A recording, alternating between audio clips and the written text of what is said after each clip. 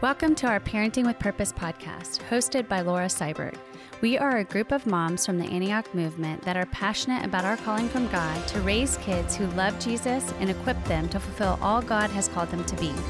We know that parenting is the hardest job on the planet, and our desire is to cast vision and equip our listeners on raising kids in today's culture through both our victories and failures. We desire that our time together will encourage, inspire, and bring you hope. Now here is this week's podcast.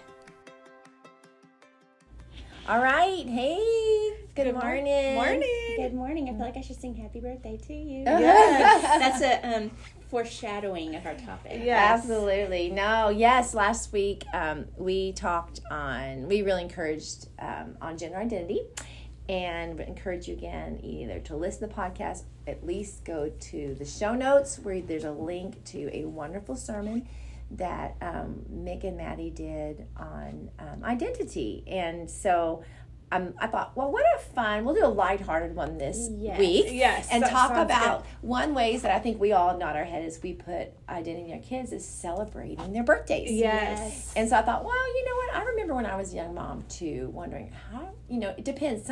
Some homes you have grown up and you've been so celebrated. And so you have a foundation to build on, right? Yes. And then some of us grew up in homes, like I had like 2 parties I remember, and that really wasn't a part of my mine either. My culture, but I put that into my culture with my kiddos. Same way. But I used it more as actually a platform on identity, putting identity into my kids. Yes. And where lots of times with birthdays we have great ideas, like, oh, we're gonna have this Chuck E. Cheese's, like you mentioned earlier, or just the aspects of the party that a kid experience, the other kids experience, can sometimes become the focus. Like, what are the giveaways? What are we going to do? And I think very important, special, but I think I wanted to take it a little bit deeper. Like, what are some of the things that we did celebrate that made me feel special? But what are some of the things that each one of us uniquely put into their party that helped identify them? And I think it's on my heart too, because I had a picture in one of my second grandson's birthday this week. He turned 5, and I said, Abby, they had a little party for him on Sunday, and I said, send me a picture. And it was just their family and one other friend. But I saw my little 5-year-old, and he's in front of his cake, and she'd done all her special things to make a cake, a theme that he enjoys right now. That's a big deal. Super fun cake that she made.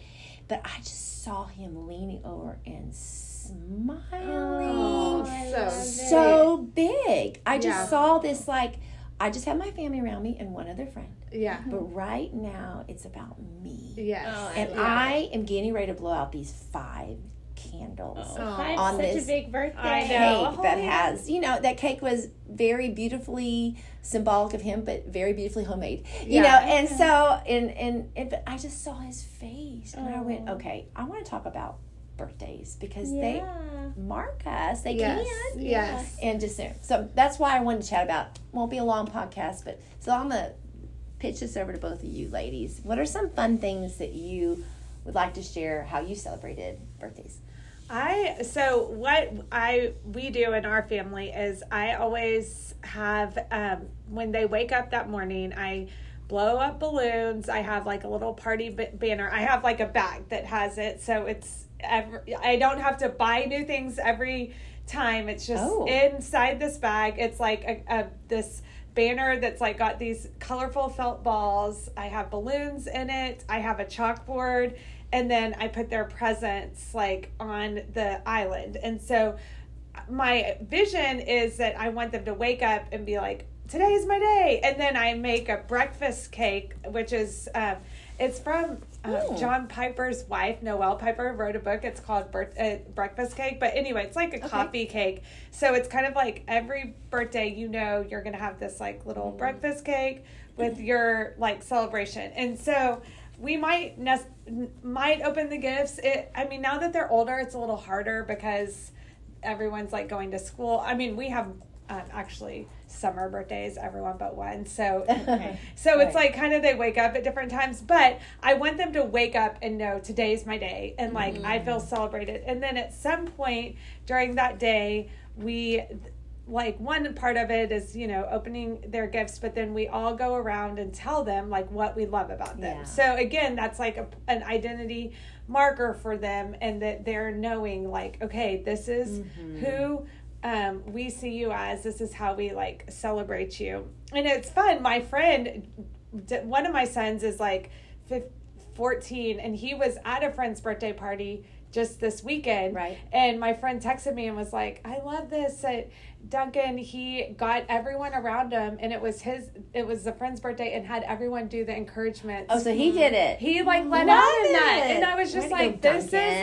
like what you're doing is you're putting culture in your kids of this is celebration is about like thinking about what gift, that would make you feel so loved, or a party that really represents them.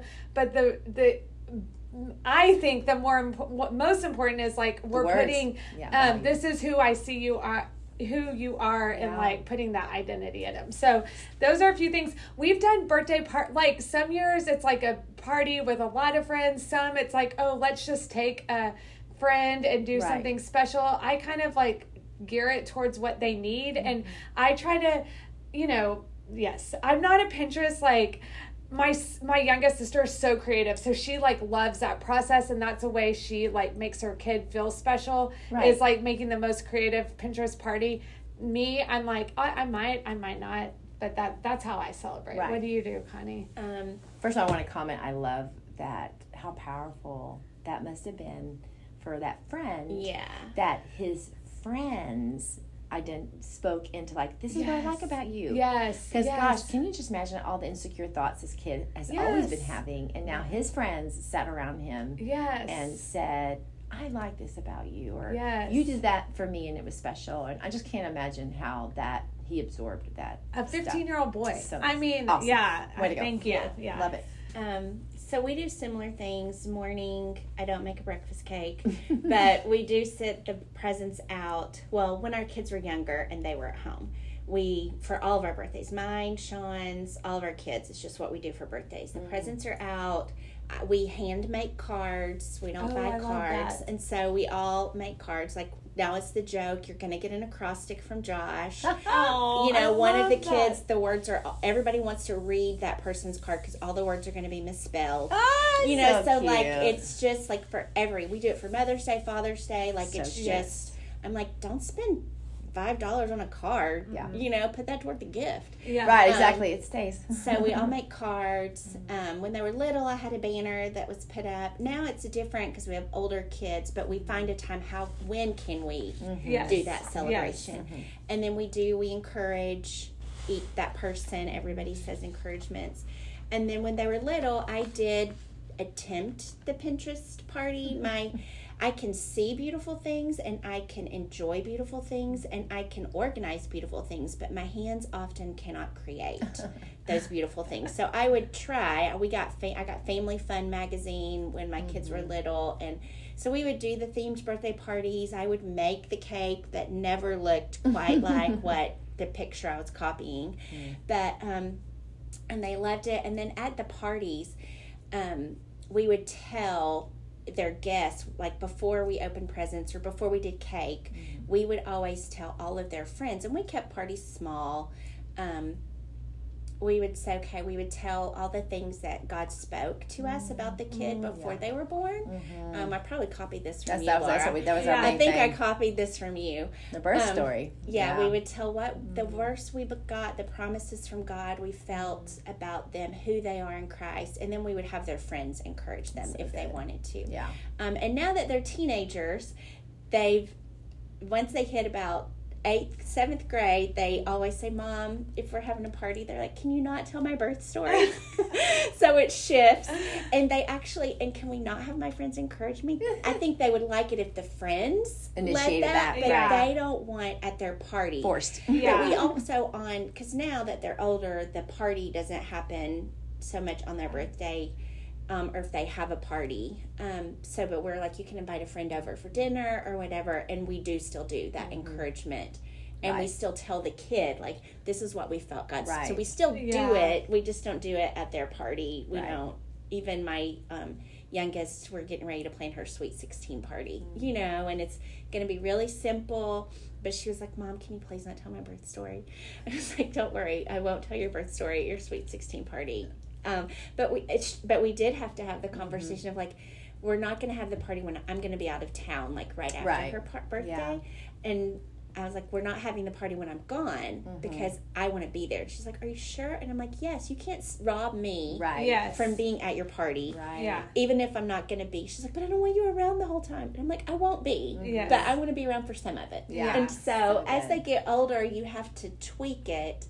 But because you can't. What they need at 16 is different than what they need at 6. Unless you're in Cyber's house. Sorry, kids, if you're listening to this. So at the party, but like on her birthday night, if we go out to dinner, or I'll either give them the option of going out to dinner, or I can make their favorite meal. Yeah. A lot of that, the option depends on where we are in our budget that month. But they can invite a friend. And in that case, they don't have a say. Yeah. That's where the like, no, I'm telling your story, That's so and fun. we're all going to encourage you. Yeah. So much so that, like, one of my kids' friends, they have a joke, because encouragement's not a routine part of this friend's life, and so this friend jokes about when they're with us. They're like, "Are you going to make me encourage somebody if I come over?" Like, it's because it's just our family culture. Yeah, totally. But that's a huge part of our celebrations. I love it. I really don't have much more to add. We did a lot of the same things. I will have to add, though, that sorry, my kids, they got their birthday story no matter what. I remember to this day that our youngest was turning 18. Oh God. Oh yeah.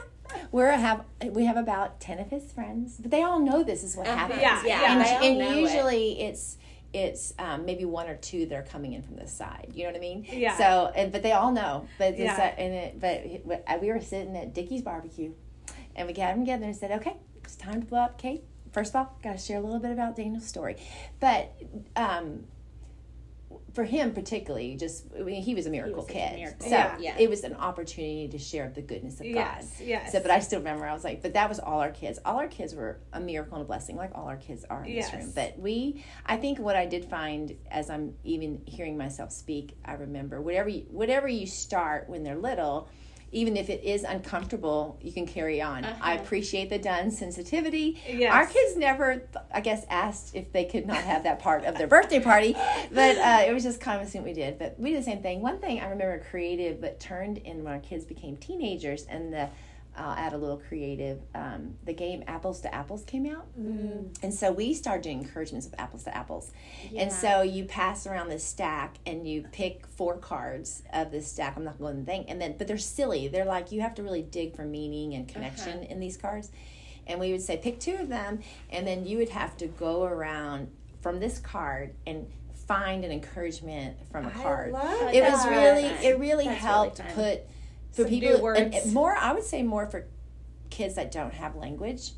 They had language in front of them, and like, okay, I can make this silly connection to you. Yeah. And it was really, we noticed it particularly with our boys. It helped them get those. It kind of took. It was just fun. It just changed. And it makes you go a little deeper. A little bit deeper from your token. You're like, we joked, we had a rule, like, you can't say you're kind and compassionate. Yeah. Right. Like, that became, like, you can't encourage in that way. Or you make good lunches. Yeah. No. I remember when it went from you make good lunches to, like, a character, like, oh, Mom, you're so kind. Yeah. Like, oh, that's amazing. Yeah. Thank you. I will say, one thing we did is we had each of our kids, we still do this, we require them to buy a present for their siblings. That's and good. Use their own money. That's good. And we're like, it can be $2. Right. Yeah. But good, because we want them to give to each other. Yeah. And so we're like, you can pull your money together. Right. Yeah. You know, and that meant, like, when they were little, we had to guide that. But now they're texting each other, hey, here's some ideas of what you can get me for my birthday. Because we just have that culture of giving to each other.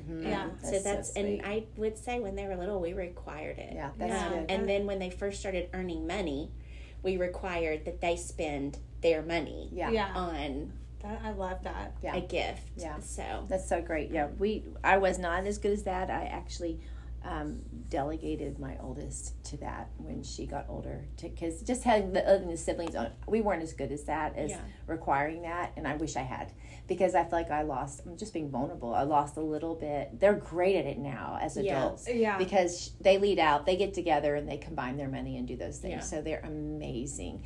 But when they were younger, I didn't require that. And I felt a loss. Like, ooh, I didn't pass on something. They're very big givers outside the home. But I didn't cultivate enough in the home. And I miss that. And so, but that doesn't, even if you miss it, doesn't mean you can't recreate it.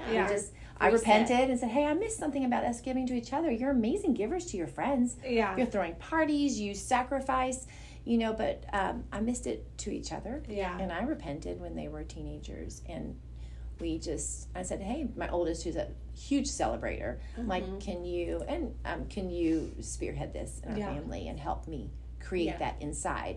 And it was great. And so I missed that, but that was really good. The power of reset. Reset. It's always there. I think what we're getting around to, and we'll wrap it up, is just celebrating is important, And I love I love what you said, Christy, because it reminds me of my kids too, is that we're creating a culture you're creating a culture in celebration that the world's not doing. So when they go to college, I remember how many times my girls or my sons will call me and say, hey, so-and-so's never had a party. Can we do that? I'm like, absolutely. Right. And and can we have the party at the house? When my kids that went to university in the house, they'd have their kids' parties over at their friends' parties at our house. And so many kids they'd run into just didn't have that, and so they learned to do that to others. It's powerful. It's really good. Celebration's powerful. Great way to put identity onto kids, and just create that security and that opportunity to everyone feel celebrated. And I think there's something with the not that you have to do the exact same thing every year, but there's something so secure for kids to know, on my birthday, I'm going to feel celebrated, whether it is like I'm going to have my birth story until I'm 18, like read on it, or I'm going to wake up and have those presents on the island. Like, we take, like, it doesn't have to, it's actually easier because you don't have to reinvent anything every year, but it adds some security in a very, just as they're growing up, there's not. It's psychological for them. So I just think, like, being intentional, and that's the other thing which we talk about all the time in this podcast, is like intentionally think, okay, what do I want to do for birthdays, and then just kind of put it on repeat. And I would encourage you to think, like, how do I want my kid to feel? Like, what do I want them to feel on their birthday, and how can I, like, put some things into that to make it happen, and then just do it. Absolutely. So that's simple. Don't make it hard. No. Because parties don't have to be.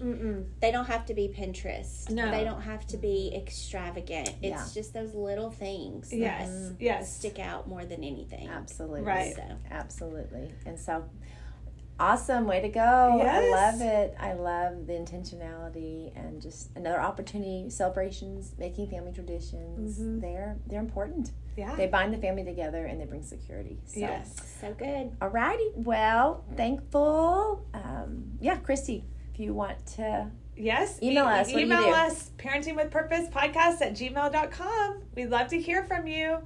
And hope you have a great birthday, whoever's got a new one next. So today's your birthday. Happy birthday! Bye.